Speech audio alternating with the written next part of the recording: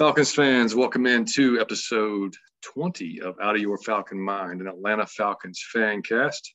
My name is John. I am your host. I am joined by a special guest host tonight because Mike had a last second takeoff for the week. His brother came down to South Carolina and got a cabin, and he hasn't seen him in forever because of COVID and all this mess. So he couldn't pass that up. So he bolted out yesterday. I don't know if he even got to see the game, but we definitely texted about it. But he is going to be gone for the week. So sitting in is my lifelong friend, good friend, actually close friend. Dude was in my wedding. He was a groomsman. Known him for, we were just trying to figure it out, I guess, 32 freaking years or so. Big Falcons fan. So that is Troy Nixon. That is my co-host. Troy, what's going on, buddy?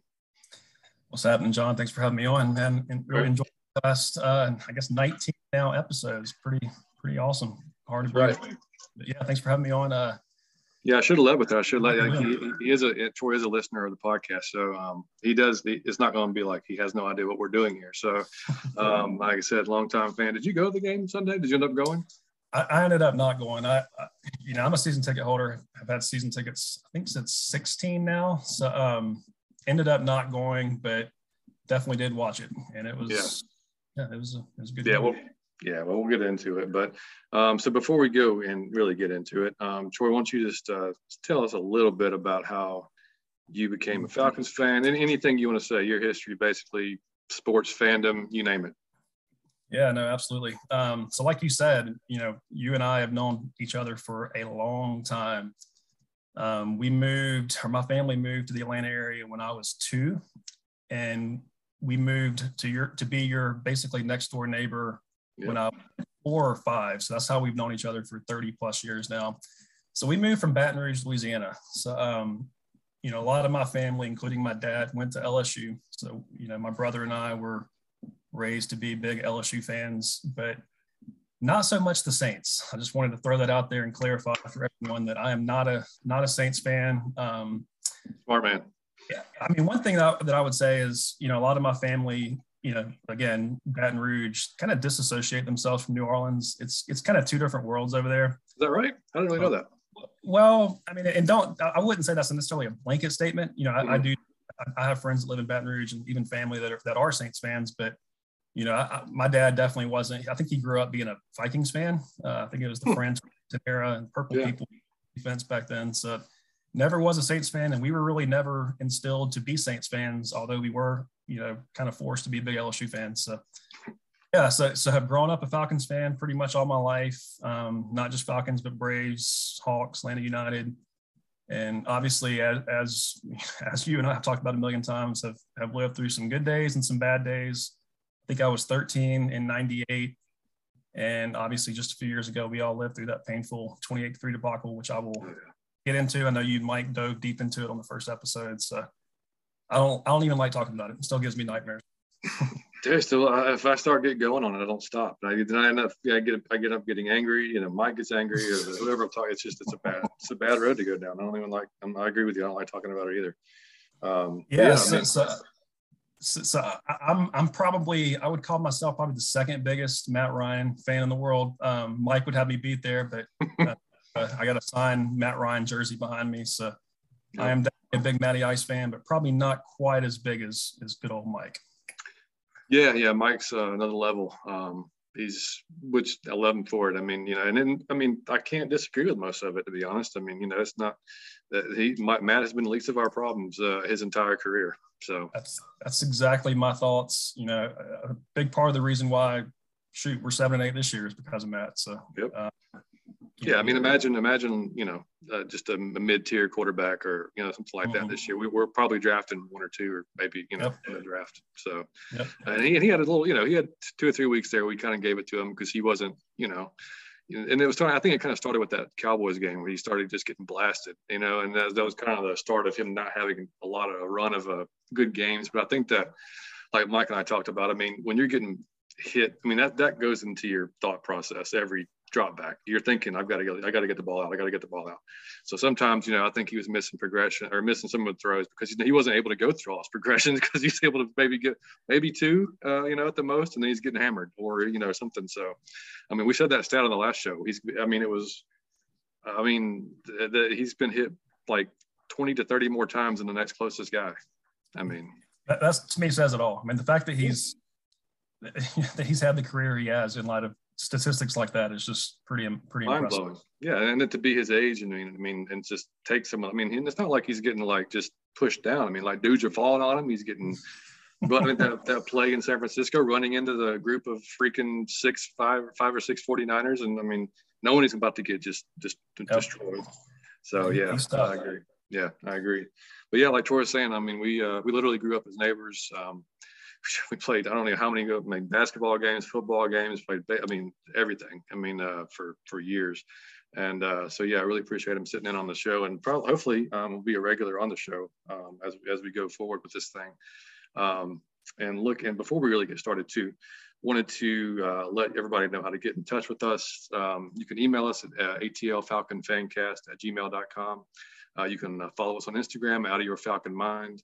On Twitter at Out of Your Effing Mind, and there's a Facebook group you can join if you're interested. There's some discussion does go on in there as well. And if you're listening to us on iTunes, which our analytics say a lot of you are, if you could take the time to leave us a 5-star review, we would greatly appreciate it. That helps other Falcons fans find us. We're going to say it every episode because it just, like I said, it just helps us move up the list of Falcons fan or podcast, fancast, whatever you want to call it. And then Spotify actually just recently have added where you can rate podcasts on there now. So you can go on there and you don't have to type anything. You literally just go to, I think it's just rate podcasts and click 5 stars, and that's that. So, and if you're either one of those, Spotify or iTunes, we greatly appreciate the 5-star reviews, and the ones that have left them already.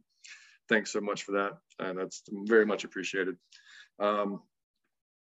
And getting on to a little bit of Falcons news. I listened to the Arthur Smith press conference today a little bit, and it was interesting. I mean, they asked him, about Kyle this year and how, Kyle credited Arthur for helping him kind of get through the season and in one piece and kind of like helped him really navigate it.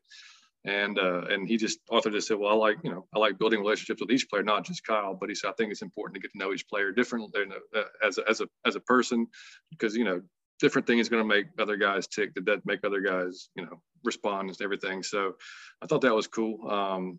Because I mean, the season he's had, and he also said, he said all the hype around Kyle, that he's living up to it. And it just kind of shows what type of guy he is, that not everyone can do that, and, when he was drafted, I mean, I don't know what did you think when he was drafted? Were you like, awesome or what?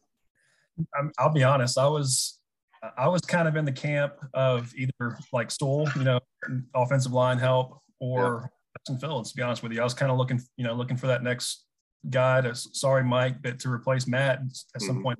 So I was not excited. I mean, it's unprecedented to draft a tight end as high as he has. And I mean, to be honest, he's proven to be that dude. He can Tony Gonzalez or, kind of top tier, even, call it wide receiver, he's tight end obviously, but he's the guy. I mean, he's had a great year, and I have zero complaints about him. Yeah, me too. I mean, I was a little iffy at first too. I knew he did at Florida. I mean, you and I both watch a lot of SEC football, so we saw him, what he could do there. But yeah, I was kind of in the same boat. I was like, man, that's really, really, really high to take a tight end, especially and I didn't think Matt was going to be replaced immediately, but there was 5 quarterbacks in the first round this year. It was a pretty deep class. Yeah. So I was with you. I was kind of surprised, but happy because like you said, I mean, he's the first rookie tight end in history to have 60 plus catches and over 900 yards in this rookie season, which is, amazing. Yeah. No, I mean, just think about where we would be without him this year, especially. Oh, yeah. Yeah, well, especially no Ridley. And then you didn't have him. Bro, Russell Gage, number 1. Russell Gage, yeah. That's it. And Hayden Hurst. I mean, come on. Yep. It's a kiss. Yeah. I mean, just crazy. But, it's true. It's rare. It's rare for a guy, especially a and you don't really receive. I mean, I guess you more today than you used to, but like receivers not really in a position that you see somebody pop on the stage and just excel like that. Normally, it takes a little bit of adjustment for them receivers, and then same for tight ends. But yeah, he's lived up to it and then some. I mean, he seems to have a really good work ethic, good head on his shoulders, so no complaints there whatsoever. And also talked about the mentality and the approach for him is key to having sustained success and being able to close down those one possession games, especially be good in situational football. And that's what Mike and I have talked about a lot, is just the mentality of the team.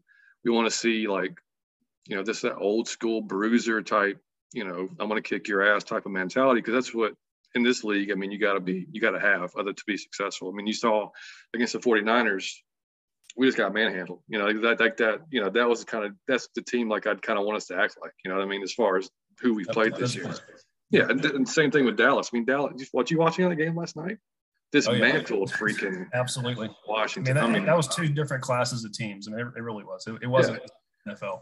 No, I know. And so, I agree with him on that. And I know he's called a lot of flack, Arthur has, on situational calls this year, which, I mean, some I can agree with, because I mean, that Washington game, which Mike and I have talked about, I mean, we could have iced that game by being just a little bit more aggressive, but I mean, it looked like DQ 2.0. It was like three dives and punt, and then they score. And, so, I mean, I think he's learning. He's just like any other first year head coach. I mean, it's, the folks that are screaming to he should be gone and he's not the answer.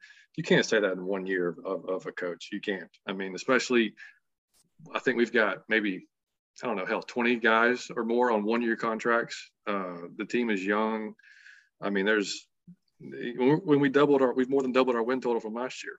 So, I mean, and that's the biggest difference, is we're actually winning those one possession games. Whereas last year under DQ, that was his mantra. He could not close out a game to save his life. Yeah. You guys said it last week, but the difference in the season is the close games, and what are they, one or whatever in one score games. And I mean, yeah, they're that, they're going 500 in those games away from, a 4 or 5 win season. But the key thing is they won them. They found ways to win, just like yesterday. They should have won the game and then shouldn't have won the game. Yeah. And for a coach like Arthur Smith, especially, kind of where they're at in the season, obviously the playoff hopes are, kind of in the background at this point. Mm-hmm. To keep your team motivated and to keep fighting all the way, you got to, that's coaching, So, yep.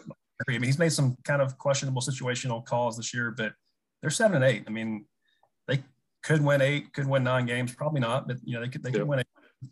And I think Vegas had their season total at 7.5 before the season, and that was when, not knowing what was going to happen with Ridley. So yeah, I would have took the under on that. I mean, absolutely. I mean, I would have, if you would have told me that, Calvin Ridley would miss the majority of the season, I would have definitely taken the under on that. So, I don't think it's an Arthur Smith problem at all. And like you said, I mean, this is his first year coach, first year to ever be a head coach. So let's give him another couple of years and hopefully we can continue to build around him. Yeah, like we said last week, I mean, they wanted Shanahan out immediately in that first season.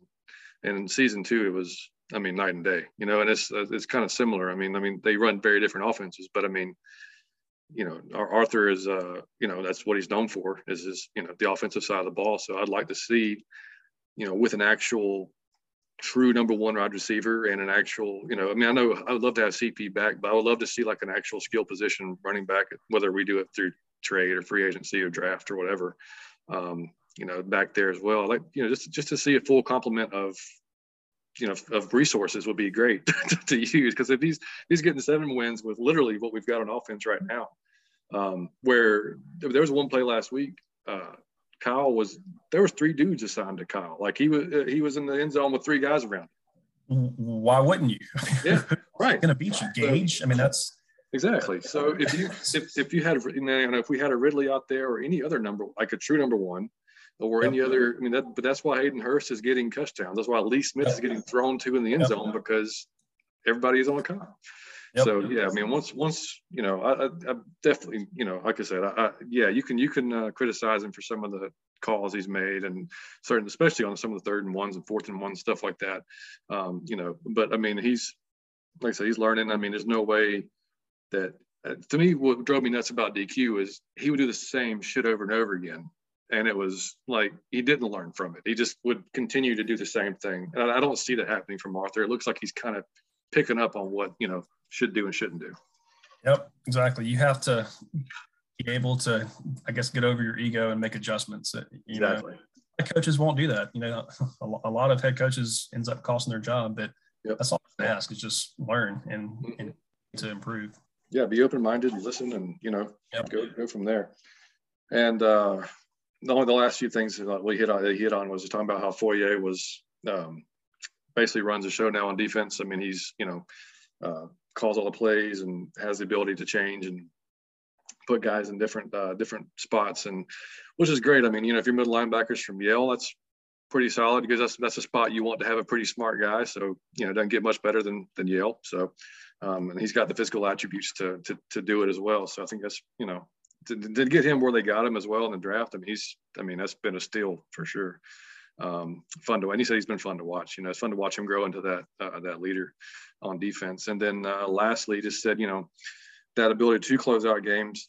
They ask him, does that help the confidence of the team? And he's like, well, yeah, of course it does, because it shows to them that proves to them they can do it when those situations crop up. Because you can't tell me last year and the year before when we had leads and they started going away that it wasn't in those guys' heads. You knew they were thinking, oh, here we go again, and like there was nothing they could do about it. So, I mean, yeah, the confidence thing is just huge. I mean, it's got to be.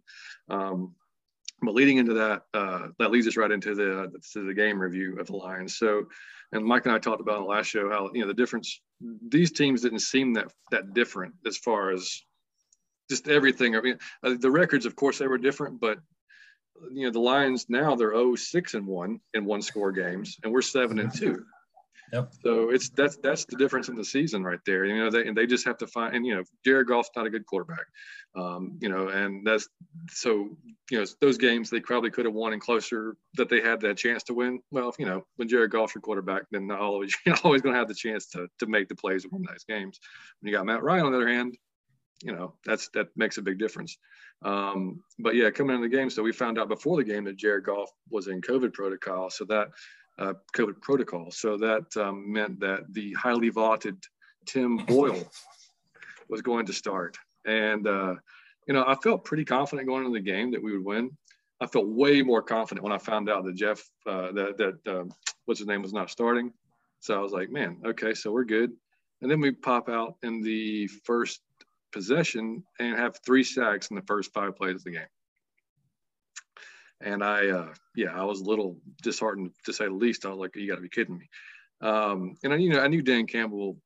Both of us watched Dan Campbell play. He's a fiery, freaking crazy dude. So a lot of times the players are going to assume the identity of the coach, and those guys, they fight, man, and they were there to rumble. And that watching, man, dude, we'll get into the PFF grades later, but it's mind-boggling that Jalen Mayfield can be so much better run block. I know it's way different because run blocking you're getting off the ball and you're pushing and you're just driving the guy back, whereas pass blocking you're that's different. You're trying to stop the guy from coming at you and not letting them. But my God, man, the difference that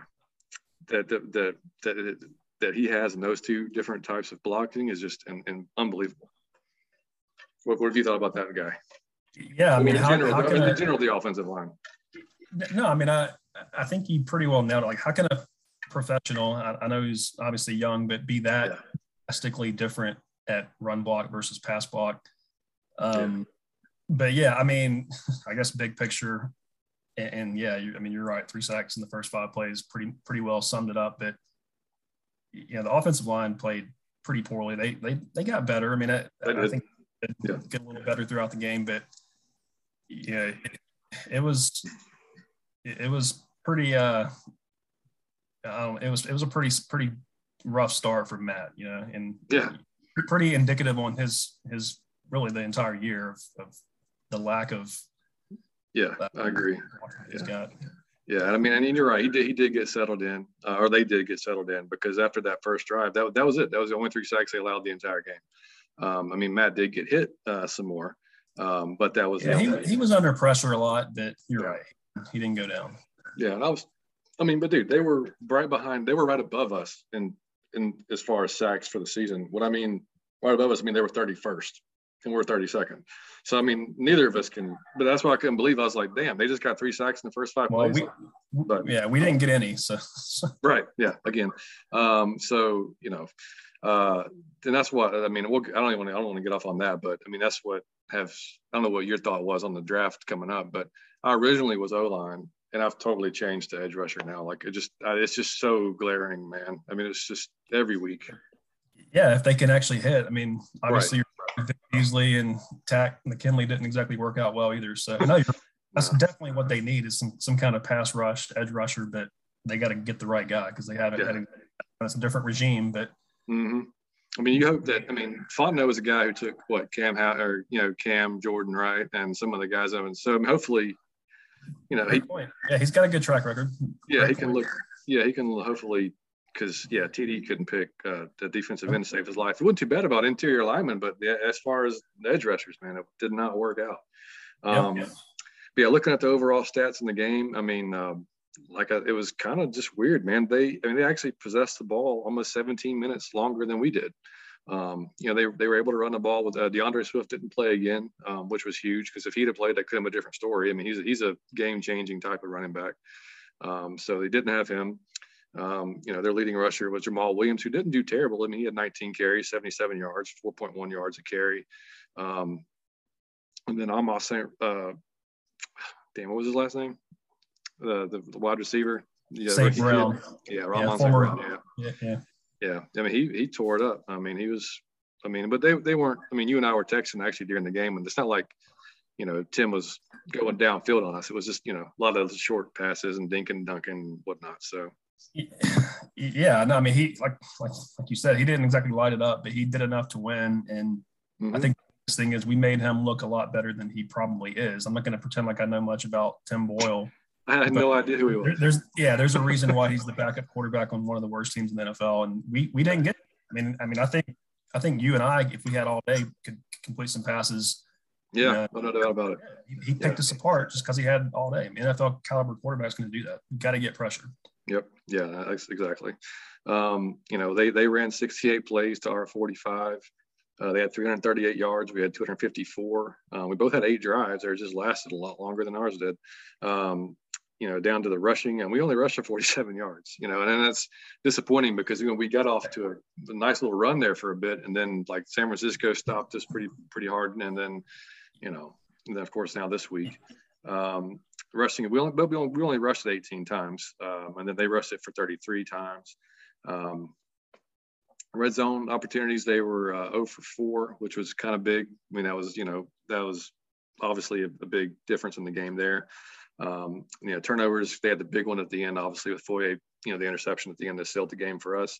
And of course we had Russell fumbling right there. And I was like, man, you can't, no more of a Falcon play than that when you can about to ice the game. And then what killed me too, man, on that play, I immediately on Twitter, it was like, how do you call that play? He had the first down. Like, what? You can't say that it was a bad play call. It was fine. It wasn't a bad play call. The one thing you cannot do in that situation is cough it up. Yeah. And, how does that happen? No, that's not on Arthur Smith, man. The dude made the play. He made the first down, and he fumbled the ball. Like, I don't want to hear about it. Me and you were texting, stay aggressive, don't just run up the middle and try to bleed clock. There's way too much time at the time. And they did. You can't complain at all about the play call, and Gage just can't fumble the ball. You cannot fumble the ball. No, exactly. And, you could tell on the sideline, he was, he hated it. I felt bad for him, but I was like, damn, dude. Yep. Of all the times in the game to do that.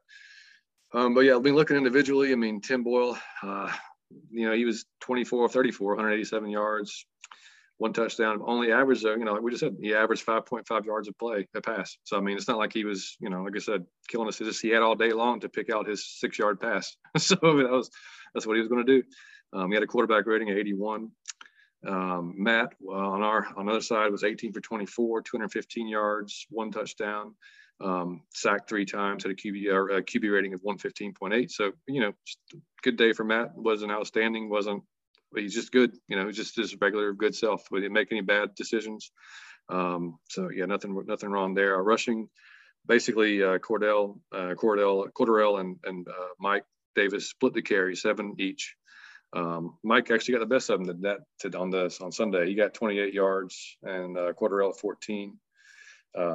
Receiving wise, obviously. Yeah, if you would have told me that Cordell would have 13, 14 total yards, I would not have thought we would have won the game. Me either. No. He had the TD, but yeah, I mean he's been the catalyst for the team this year, and he didn't have a great game. So no, he didn't. That's the second one in a row too, and that kind of goes, like we talked about before. It all starts with the offensive line. So if you're not getting the push and you're not getting the best running backs in the world, you can't make something out of nothing if you got guys on you a second and a half after you've received the ball. So, I think I'd like to see kind of more. I know they did it with the scoring play, but like more pitches and tosses, because I think when you get him in space, he can create more than just running up the middle. Like Mike Davis. I mean, he's that run up the middle kind of bruiser type of back. He's not going to make you miss. He's just going to run over you. I mean, more than likely. On the receiving end, Kyle Pitts, of course, had a huge day. 6 receptions, 102 yards. Had that awesome one-handed catch on the sideline. That was ridiculous. Yeah. Or tight end especially. Yeah. And then Russell Gage 4 for 39. And then Zacchaeus had a couple of nice catches there. Marvin Hall said, we've been wondering where Marvin Hall was. We asked on the last podcast, like we haven't seen him at all. And he looked explosive on that play that he came across. I'm like, man, we could use this dude, like maybe get a little bit more aggressive, go downfield. I mean, we don't have a burner, but he'd be it if we, for right now at least. So I don't know, maybe we see some more of him next week, but and then on defense, nothing crazy on their side. I mean, they didn't, like you said, I mean, they had 4 QB hits, 3 sacks. So, I mean, like you said, Matt was pressured. He only got hit after that first drive. It was like they kind of settled down. And I kind of hoped, I mean, after they got embarrassed, like literally just embarrassed, especially Mayfield and McGarry against San Francisco, like I said on the last pod, I really hoped that they come out like, I can't do that again. Like, I can't be that bad again. So I don't know whether that was it or not. I mean, part of it's that, part of it's the Lions' defensive front, which is about like ours. So, I mean, that's, I think, a little bit of a combination there. And then on our side on defense, Foye, 14 total tackles, 8 solo, 1 tackle for loss. Of course, the big interception that sealed the game for us. And then Deion Jones with 10 total tackles. And I've been giving Deion a little bit of hell this season because other than a few games, I mean, the Miami game, I think he was actually defensive player of the week that game. Because we're just used to seeing him. I know he's in a different position. He's been our middle linebacker for a few years now. So he did comment, I think, to the press that, this is something different for him. He's learning to play more outside and be, but you would think with the guy, and I know he's getting older, but like with his speed, like he's Devin White's who I always, another LSU guy who's all kind of compared him to. Right, Devin's on another level than Deion is right now. But yeah, I don't know. I think he's just kind of and I'd make it a point, especially this last week, to watch him. And there's some plays, man, it's just like you don't see the finishing. You don't see like this is not I don't know if it's an effort thing or if it's just like, and before you'd see him kind of fight through a block, or shed a block or something like that. And then now it's like if the block is there, he just kind of almost gives up. It's just like, and it's, I don't know. Yeah, no, Devin White's a great comparison. I thought Deion could get there. I really thought he would. He's not. You said he's not that old. He's only been in the league. This is his third, fourth year. But Devin or Deion? Yeah, he just seems to be getting worse, not better, and that's what's been discouraging for me. I mean, to me, his first couple years were really, really good. Mm-hmm. Yeah, and I mean, I don't know if it's just the fact that it is the new position. He's kind of having to, get more in coverage and, cover more, I don't know what it is, but it just seems like sometimes the effort's not quite there and just kind of falling off a little bit. AJ Terrell, another good game. Mike and I talked pretty much extensively last week about how, it's ridiculous he's not in the Pro Bowl, but I do think next year when people kind of see him, and then, I mean, like I said, nobody knew who he was at all last year. And then this year, he's just kind of quietly putting together that, that resume, which I'll give it to you, man. Trevon Diggs, that dude's pretty serious. I mean, even with the yards he gives up, I mean, he must do a lot of film study because that dude picks balls that, it's like he knows it's coming sometimes. So, I mean, props to him on that. He deserved to go for sure. But, Looking at Cordarrelle was returning kickoffs again. They had him back there, and I mean, not too bad, 26-yard average. I like him back there because he's fast, he's big. I mean, and I like Avery Williams as a punt returner better. At least me. What do you think? No, I completely agree. Cordarrelle is elusive, but fast and big. I mean, he can do it all. You know, mm-hmm.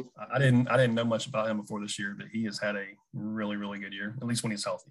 Yeah, honestly, I just thought he was just a special teams guy. That's all I ever thought he was. You know, the occasional wide receiver type of, you know, I mean, I give credit to Arthur because nobody's ever tried to use him like this.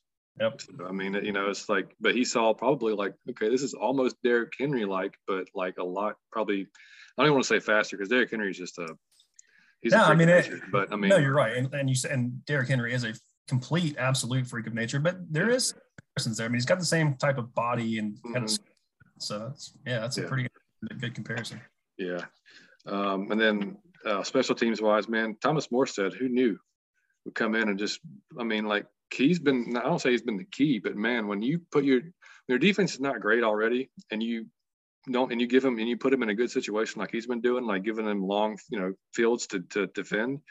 I mean, that's great because I mean he was averaging again. He had a 61-yarder, averaged 57.5 out of the 2 punts that he had. I mean, he's been great, and you know, 1 punt inside the 20 again. So yeah, who knew that Colquitt getting COVID would benefit the blessing in disguise. Yep. Yeah, I'm glad Colquitt's okay, but I mean, you know, also glad that. And I just said it. I think during on the podcast, I said it jokingly. I was like, "Well, shit, man, let's just keep Morstead because you know, tell Colquitt not to worry about coming back, and I'll be damned. The very next week, they're like, Colquitt's cut and Morstead's on the team. Yeah. Awesome. Yeah. So yeah. So health-wise, we've been okay. I mean, we didn't have too many guys out. I mean, Sharp was out from the injury he suffered last week. John Kaminsky was out, and then Josh Andrews on the offensive line. Of course, Ridley was still out, and I'm pretty sure, obviously, he's done for the season now. Sounds like he's done, yeah. That's everything I'm hearing. Like I said, I mean, Mike and I, we talked about last week. I mean, we've heard rumors that he's done with, like, football. So that's crazy. I mean, but yeah. Crazy. Yeah. So, and looking at the Pro Football Focus, the PFF grades for the game. So it was pretty interesting. The top offensive grade, no surprise, Kyle Pitts, 92.9. That's been his best performance of the year as far as PFF goes. Chris Listrom, man. Dude continues to kill it on the offensive line. One of the few guys that are. And we talked about it last week. His mother just passed away this past week, and then I didn't know if he's going to play or not. And not only did he play, but he comes out and makes his best game of the season. Day after Christmas with that on your mind is pretty impressive. And you see that all the time. I mean, when guys lose parents, and it seems. I mean, you remember the Brett Favre game after his dad passed? Mm-hmm. That was the most insane stuff I've ever seen. It was like he just threw the ball up in the air. And I mean, it was unreal. I mean, I still to this day have never seen anything like that. I think it was against the Raiders. I think it was. I think so. Yeah. Yeah, just crazy. But yeah, so big ups to Chris for just toughing it out and just having a hell of a game. And then Matt, 87.5. This one kind of surprised me. Hennessy, 84.3, because I remember a few plays, and this is the being a fan part and watching it. That's what gets you sometimes, because like you said, and we were talking about it before the show actually.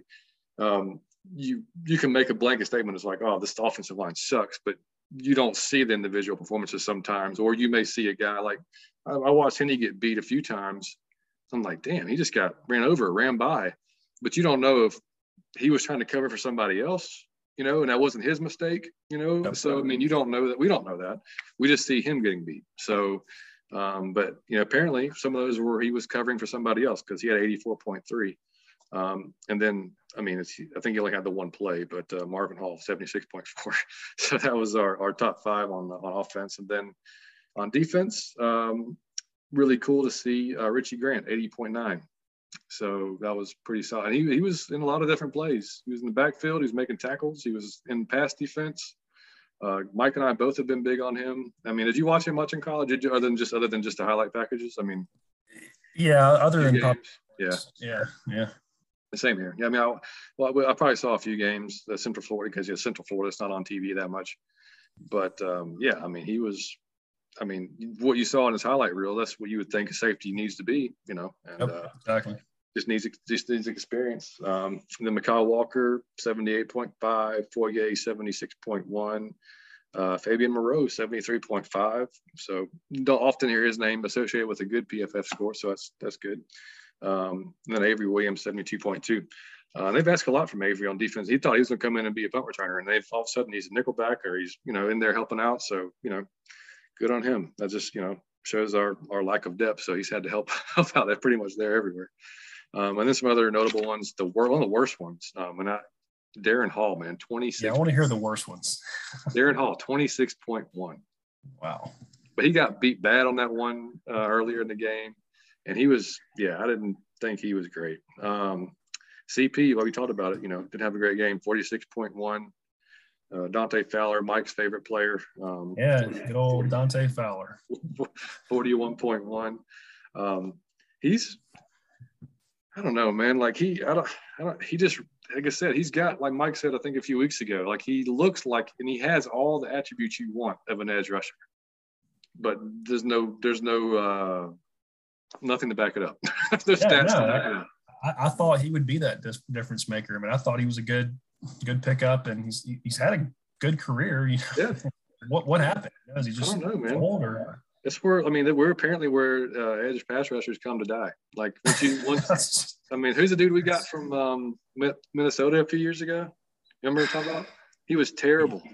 I mean, just god awful. I can't remember his name because he boxed.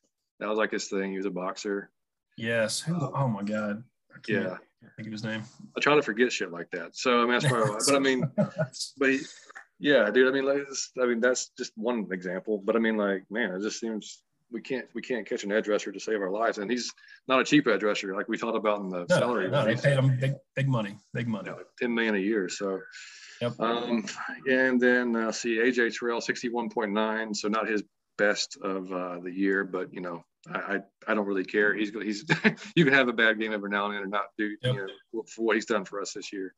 And then our boy Jalen Mayfield, 52.2, and we've already talked about him. But yeah, it's just the pass blocker. Where he's been living.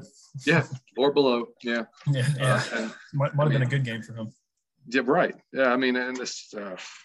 Like I said, the pass protection has been just anemic, and for him, and I don't know. I mean, it's like you said, he's young, and this is his first year. This regime drafted him, so I have a hard time believing they're just going to cut bait and say we screwed up. Yep. You hardly see any coach or GM do that with the player they just drafted. Yep. So exactly. I think he'll be back. I mean, it's just a matter of you'd think he's not going to get worse. Cross your fingers. He's not going to get worse. But like we said last week, Matt can't go through another season like this next year. Because he's not going to make it eventually. And I thought, shout out to the Rise Up Reader. If you guys follow them on their blog for the Falcons on Twitter, they had a pretty funny tweet, and I thought was pretty accurate of the season. If you're a Marvel fan, at least you'll understand this. The Falcons have held each of football's Infinity Stones at different points in the team's history, but they've never held them all at once. This year they have held the Health Stone, which is true. We hardly have any guys hurt this year, except for Ridley, of course. Right. And the Luck Stone, there's 7-2, got a few things that go our way, but not the Mind Stone or the Skill Stone.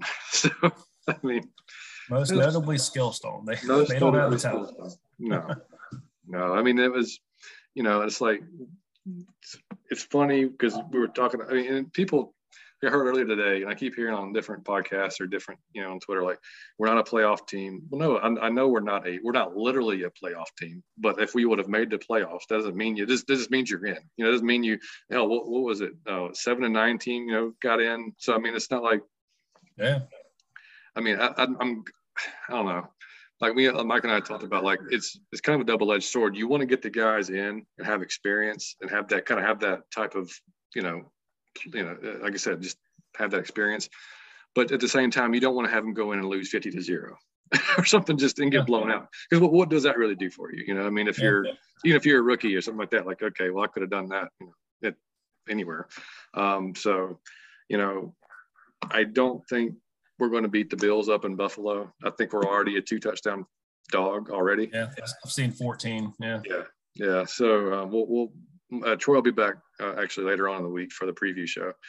So we'll get into more of that later on. But I think that's going to be rough. I think it looks like I think I heard Ian Book may be starting for the Saints tonight, right? Yeah. I think he is. Simeon, I guess, is he COVID or I don't even know. I just saw Ian Book is starting. No, I mean, to me, that's the one that they could win, depending on Saints injury situation. You know, the Saints may or may not be playing for the playoffs in that game, but the Falcons, doesn't matter, you know, what the record is, if they're out of the playoffs, whatever. I mean, that's obviously the Saints. So, no, it's a very winnable game in Atlanta, which doesn't necessarily mean anything as we've seen this year. First home win yesterday. Yeah, that's a winnable game. I mean, obviously they beat them in New Orleans, you know, pretty much at full strength. So yeah, I think they could win that game. Right. And I'm not going to say anything because I mean I wasn't at the game and you weren't at the game, so we can't really talk. But man, like looking on TV, it's embarrassing, man. Like I mean, we if you could have moved everybody down, and I don't know if you'd have filled up the bottom bowl. No, I mean you're right. You know, again, I'm a season ticket holder, and I'm as guilty as anyone of that. Especially yesterday, I was planning to go, and then kind of at the last minute ended up not going. But no, it is. I mean, it is not the home field advantage that you would want, you know, for any. And we go on a long tangent about that, you know, the kind of the corporate and, you know, atmosphere of the Benz, but it's not a dome field advantage like you would want. So I mean, and of course Atlanta's, you know, I mean, it's different. It's kind of shifted. I don't know how you feel about it, but when the Braves moved, like we've had good attendance ever since they moved. And I mean, I know it's because they moved closer to where their main fan base is. Traffic. Yep. So I mean, I get that, but I mean, it's not to get to Mercedes-Benz, and like it's not a hard. It's not hard. Plenty of ways to get there. Yeah, it's not a difficult thing. I do think that a lot of it is just the product there. Let's be honest. Yeah. You know, in 16, you know, it was a rocking environment. Absolutely. But that was, I mean, correct me if I'm wrong, but that was, I believe, the last year at the Georgia Dome. Is that right? I think so. So, I mean, the biggest gripe that I have, and again, I don't want to get on some long tangent about it, but it's just not like I haven't, and granted, have we had any like really big games in the Benz? You know, I don't like, I'm talking actually mean something, you know? I don't think so. I just haven't been, and I go to quite a few games, you know, and I haven't been to that game where it's just like rocking. And what about rocking is it's 95% Falcons fans and it's loud, you know, and they're working. You know, I was at the NFC Championship against the Packers, and that was, I mean, it was like rocking atmosphere, and it wasn't all Green Bay fans like what we're used to in Atlanta, whether you're talking about Braves or Falcons or Hawks or whatever. But I just haven't seen that at the Benz, and I don't know if it's just the, you know, the ticket prices or the, you know, I don't know what it is, but I don't know, man. I just haven't seen that rowdy Falcons fan atmosphere there. Yeah, I think it's a combination of those things. I think that ticket prices definitely had a lot to do with it, and especially initially when the PSLs first came out. I mean, you and I both listen to Sports Talk here in Atlanta, and I mean, how many fans called in was like, I can't afford to go anymore. That's it. And I mean, he literally priced out some of the most devoted fans, you know, which is a shame because I mean that's.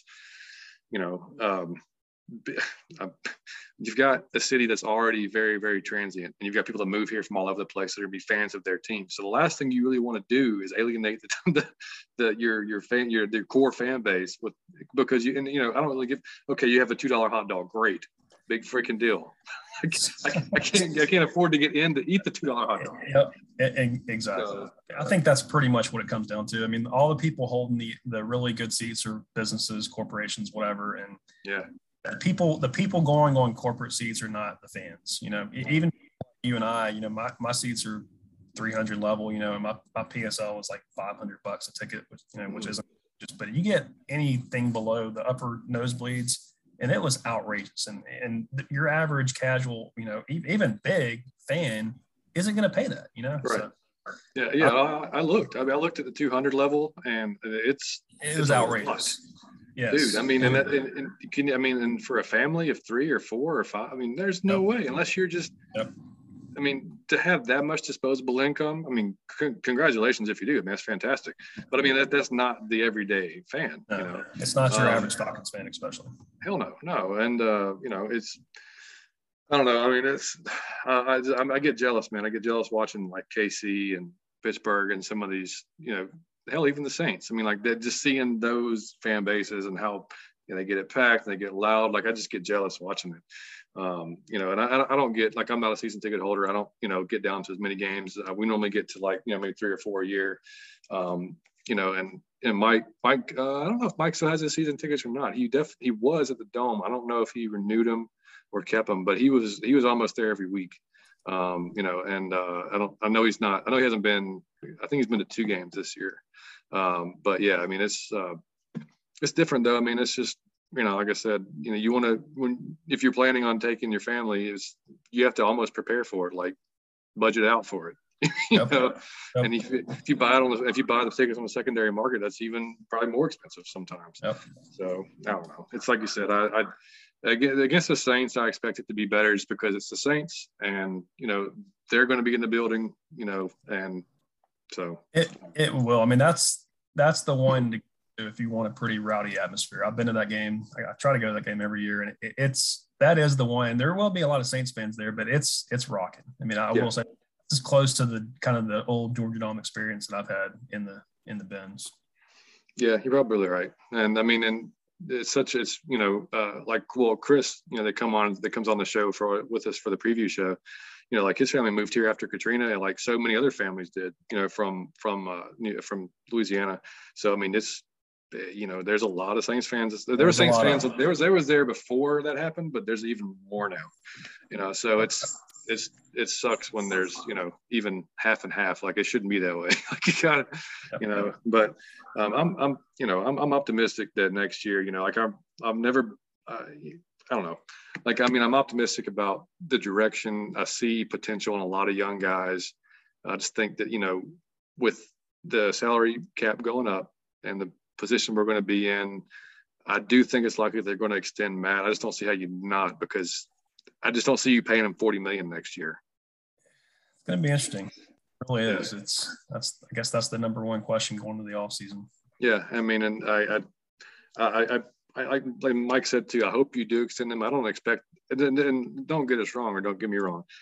Just because I say I want him extended doesn't mean I want him to be our quarterback for the next 5 years. That just means I want more cap space so we can actually do stuff. And if we end up trading him, we end up trading him. You know, I mean, like that's the thing. And actually, I'm not going to toot my own horn here or anything, because, and this is all a rumor, but I said off the top of my head a few weeks ago that a team that might be interested might be the Steelers, possibly. And then I saw the Falcoholic actually posted an article today that that there was a rumor that the Steelers could be a landing spot for Matt because Ben's going to be gone, you know. No, he would be a good kind of stopgap guy for a few years till they find that, you know, the next guy. But I mean, if that's the case, then that means we're drafting a quarterback, or we're making a change a hell of a lot quicker than we maybe thought we were.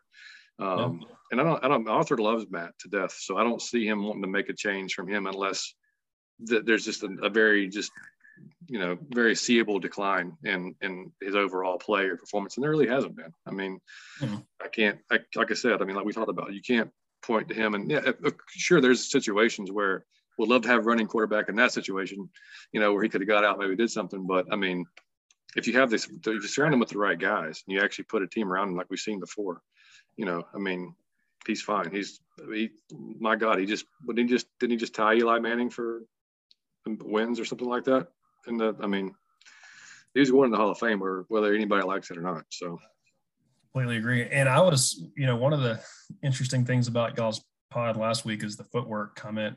I never probably would have thought that, and he's definitely not known for his elusiveness, or certainly not for speed. But the fact that you got, you know, respected folks in the NFL talking about kind of model him for his footwork in the pocket is pretty amazing. And I probably wouldn't have thought that, but it's not surprising kind of now, you know, after it was said. Yeah, because he's a smart dude, obviously. I mean, he's not. Yeah, I mean, he studies probably more than anyone, you know, and like, you know, he said it before too, you know, like I think he pokes fun at himself about his athleticism because, he always thinks he's like, he's pretty athletic, I'm pretty fast, which once on TV, it looks like he's got, running in sands, it looks like, it looks like it's the most painful thing ever. Yeah. And it's like, you just want to push him, help him to go faster. And you can't. But it's definitely more than that. It's the footwork inside the pocket, knowing when to move up, when to move out, when to get outside the pocket. And unfortunately, he's having to do that a lot this year because he doesn't have much time to make a decision. So always under duress. Yeah. So, and that being said, going into next year too, Lindstrom definitely, he's not going anywhere. Matthews is solid. McGarry, I'm not sold on. Mayfield, I'm not sold on. Hennessy looks like he's got pretty solid potential to stay there. So I don't really see him going offensive lineman in the first. I think they got to address it. I think they need to have somebody there. In the worst case scenario, that Mayfield is just the same guy again as he is this year as he is next year. You can't let him keep doing that. You got to set him down at some point and put somebody else in there. So I think that might be something they do, maybe free agency wise. I don't know. But yeah, that's I can definitely. If they don't go pass rusher, I'll be shocked because I agree. That's what they have. They have to pass rush. Even if Ridley says I'm not coming back, you can find a receiver somewhere else, or they just don't take receiver number one. I don't care if Jameson Williams is there. And that kills me to say it because that dude is fantastic. And talk about a game-changing receiver. I think he's going to be that at the next level too. But yeah, I just don't. I don't know. I don't think it's the fan base would have a freaking coronary if they chose like a skill position guy. Skill position. Yep. Yeah. So if it's not one of the two, and I won't be pissed if they pick offensive lineman because it is a need. But that's part of the deal. Like there's so many holes that we kind of have, So I don't know. It'll be interesting. There's, unfortunately, I think I'd love to have Aiden Hutchinson, but I think he'll be gone in the first 2 or 3 picks. He's a beast. Yeah, he is a beast. Good to see him on display in a few days against Georgia, so that should be interesting. Right. Yeah. Assuming the game happens, doesn't get canceled for COVID, right? Yeah, I don't know. And I don't know about you. Like, a lot of my Georgia friends are pretty, very confident almost too confident in my eyes about this game. I don't know about you. About the game? Oh, yeah. Well, I think, and shout out to my Georgia fan friends and family, but they're always kind of overconfident, right? Man. At least the ones in my small little world, they were super confident in the Bama game. I think it's kind of a world of naivety that a lot of Georgia fans live in. Sorry, guys. Yeah, no, I agree. No, and it's just funny. Our mutual friend Paul, we were talking about it before the game, and I told him, I was like, dude, I think the only advantage I saw that Bama had was at quarterback, and of course, obviously Saban, and then yes, and then Jameson Williams, I said that. Other than that, I said, because literally, I've never seen a defense like that before from Georgia or hardly any other team, to be honest with you. Like this year during the regular season, it was insane. You're talking about before that game. Oh, before I kind of fell into the trap too. I was like, yeah, their defense is definitely, and they will probably shut down Alabama. And boy, was I proved to be wrong. But no, you're spot on.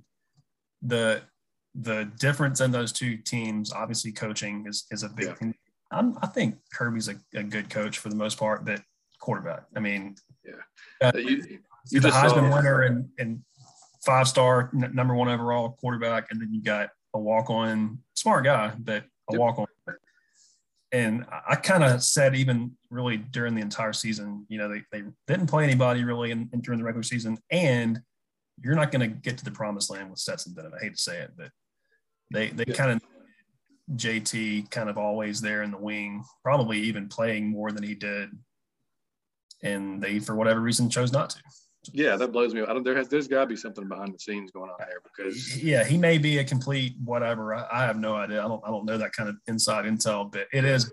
They thought that they could get to the promised land with Stetson Bennett. Yeah, and that's. I was talking with Paul and a few other guys too. It's like I thought if we got up, then we would have an advantage because there's no way Stetson's bringing you back with his arm. Yep. Because and not having George Pickens for I mean, he was on the play field he made a big catch when he was on the field. But I Yes, mean, that dude makes a big difference. So, but dude, I watched Michigan in a couple of games this year. And they were pretty damn impressive, man. I mean, I know it's a Big Ten and it's not, the SEC and everybody got the SEC bias, but I mean, I think it's going to be an interesting game. No, I mean, I completely agree. I thought before that Ohio State game that Ohio State was the team that would give Georgia. Yep.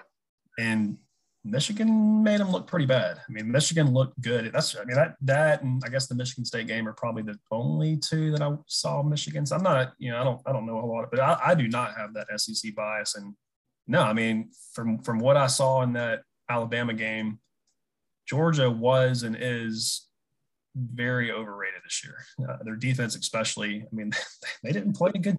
And that's all there is to it. They did not play a good offense, especially before Alabama. Yeah, their secondary, I think, is their biggest weakness because their front seven was out, and then their secondary wasn't tested that much because their front seven was so good. So, and like you said, I mean, the amount of the quarterbacks they faced, though, there was, they weren't, they weren't up to par as far as what they were going to face with Alabama. So, I mean, yeah, it'll be interesting, man. I think it's going to be a fun night of football to watch. But yeah. So I just hope and pray everybody's at full strength and there's not like Bryce COVID the day before or something stupid. Dude, did you see the lineup the Hawks are going to have tonight? It's ridiculous. So how is that even happening? Like, so what I heard is I think you have to have 8 and they have 10, but they don't have a point guard. They don't have a power forward. It's just absolutely insane. Trey got cleared like 2 hours ago. Oh, did he? Yeah. Yeah. Really? Yeah. Because I was just happened to saw something popped up on my phone that said he had a second negative test. He was cleared to play tonight. Wow. Okay. Well, that's good. Okay. Well, then I lied about not having a point guard, but yeah. But I mean, who else? I mean, I know we have no forwards. No forwards. Yep. Absolutely insane. I was so pissed because I was looking so forward to that Knicks game on Saturday. Or on Christmas. I mean, and then to not have Trey and to have the freaking Knicks fans sit there and chant "fuck you, Trey" at the end of he's not even on the court. Not even there. It wasn't even in the city. Ah, my God. It's great though, because that just shows you. Like I saw so many tweets, like, man, living rent free in their heads, which is like perfect. Exactly. Yes, he definitely is. But yeah, I mean, like I said, hopefully this COVID mess will calm down a little bit because all around sports, because the NHL took time off, and I mean the Premier League and over in Europe's getting hit hard by it. So it's just it sucks. I mean, I guess the only plus side is it doesn't seem to be near as deadly or as bad as the Delta was or the Alpha or whatever the hell the original version was. I don't know where we're at now. But it's Omicron. I don't even want to get into it, man. But so anyway, so we'll that pretty much closes out the show for the most part. We like I said, we'll be back to do the preview probably Thursday-ish if your schedule is good. We'll figure it out Thursday, Friday. But before we go though, how was your Christmas, man? Did you have a good weekend? Yeah, no, it was good. We it's pretty uneventful. We stayed in town and didn't do a whole lot, which was a good thing. I kind of like you and Mike have been very busy the last couple months and definitely been good to relax. This is our first year. So for everyone out there, I've got just turned 4-year-olds. So this is our first year to do Elf on the Shelf. So I'll say that it was very difficult. Pinterest and whatever else, Google, but to find 25 days of Elf on the Shelf stuff that all I can say is, needless to say, we are very thankful to send that dude back to the North Pole. It was a struggle. Man, look, I could talk for a whole episode about Elf on the Shelf. That was the worst damn thing anybody's ever invented. So whoever did that, screw you. And hopefully my kids can't hear me right now, but because they loved it. I mean, like, oh yeah, dude, Liam ate it up. He was like, he couldn't believe it. Like one day I had him hanging from like the ceiling thing. And he was like, oh my God, how did he get up there? He is magical. Dude, it was like the first thing every morning. Like his name is Elvis. I don't know if it's Elvis or Elvis, but yeah, that's his name. And it was like every morning, where's Elvis? Where's Elvis? Got to find Elvis. So the problem is, I mean, we're stuck. We have to do this, at least until they figure out, what's actually happening. Yep. yeah, I think we've pretty much backed ourselves into a corner where we're stuck with this for the next few years at least. Did you see they have a Snoop on a stoop? Snoop Dogg? No, I hadn't heard that one. Dude, Google it. Google Snoop on a stoop. Is it the same idea? Just same deal, just Snoop Dogg. I think we should do that next year. I think you should totally do that next year. Like I might have more fun doing that one because you could, yeah. But I don't, dude, that was terrible. I mean, Liam found out last year about Santa, so he would have been really, yeah. So, because you know what, dude, I mean, we work hard, and I got kind of tired of getting all the benefit, all the praise for these badass toys. I'm like, man, like you have no idea, like But that's what's so funny. So we did kind of split. We laid it, like we set up the Santa toys. We did everything the night before, or whatever, and then we had like the us mom and dad toys, whatever.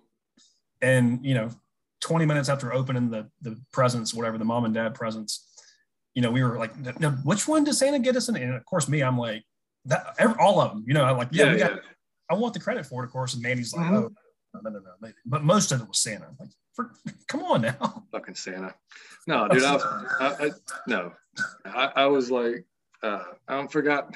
I don't know how we said it. We talked about it. I think we were in the car, and he was like, I was like, sir, I said, are you excited for Santa? He was like, yeah. And I said, hey, so you still totally on board with that and everything? And he was like, yeah, why not? I said, you never thought about it?